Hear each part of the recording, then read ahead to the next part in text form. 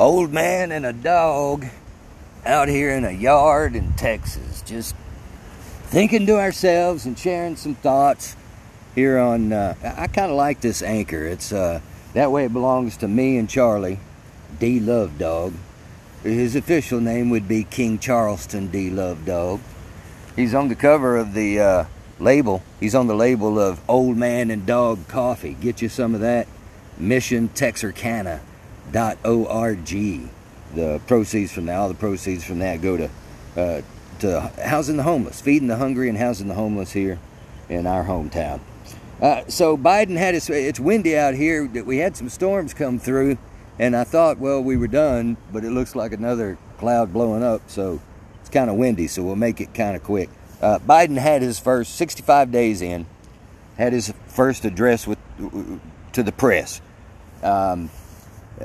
Even though, you know, they knew what the questions were going to be, they allowed follow-up questions, and I'll get to that.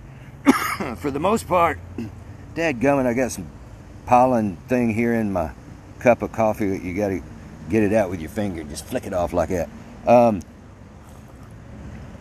You know, overall, he did really good on the speech, right? I've been worried about his cognitive function. I think he did really good on the speech. We can say that he does well reading the teleprompter.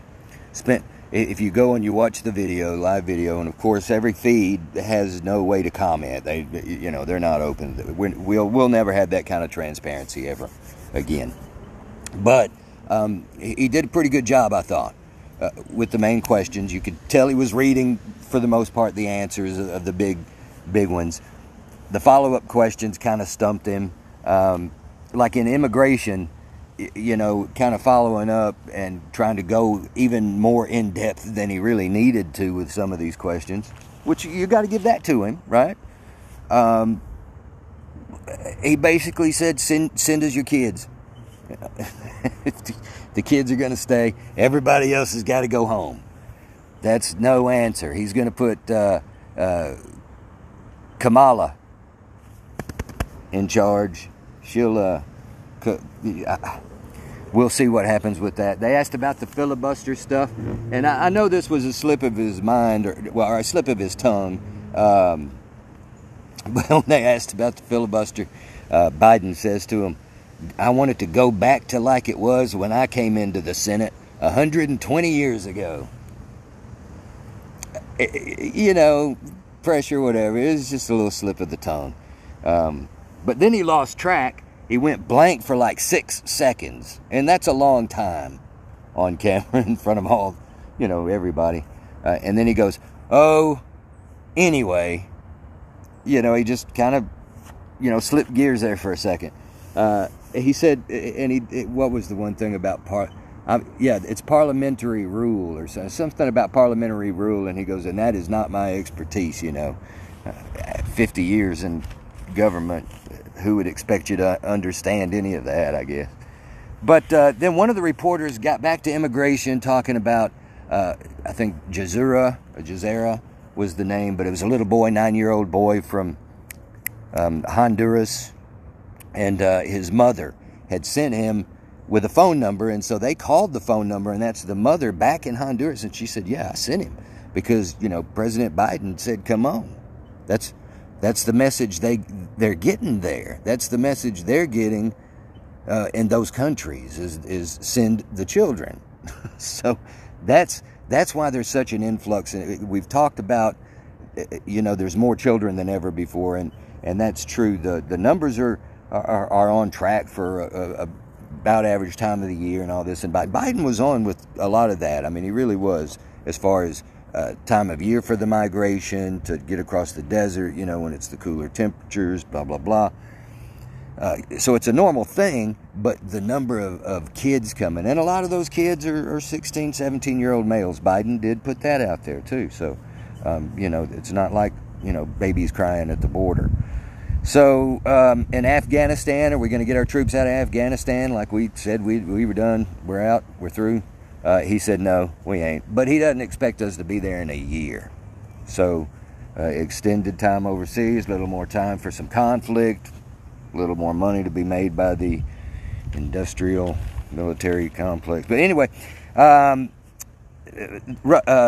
of the reporters asked about Korea firing missiles over into the Sea of Japan.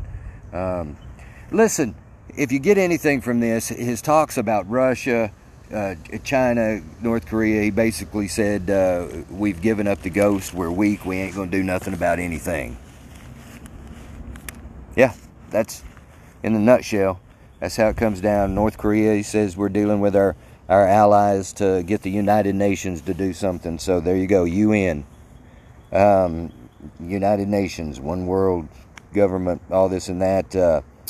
For one of the questions, this bothered me a little bit. I thought, what? No, dude, I want you planning, we need to be planning for 100 years. Ideally, 100 years. 50 years, 20 years, 10-5, right? Even though you're only for... Anyway, that's just my thought on politics. Nobody asked me, and it's too late for all that anyway. They asked about re-election. Was he going to run again? Did he want to be president again in 2024, or was he going to step aside? And he says, hey, man, I can't plan 3-4 years ahead. Like, what kind of stupid question is that? Who thinks a president's going to plan 3 years ahead? If you can't do it in his life, God, we need him doing it for me, I suppose. 3 times he said he's running on. And man, these are slips of the tongue, I'm going to say, because I want to say overall he did pretty good on his first speech. The follow-up question stumped him a little bit. On China, this was the big one, right? What are you going to do about China?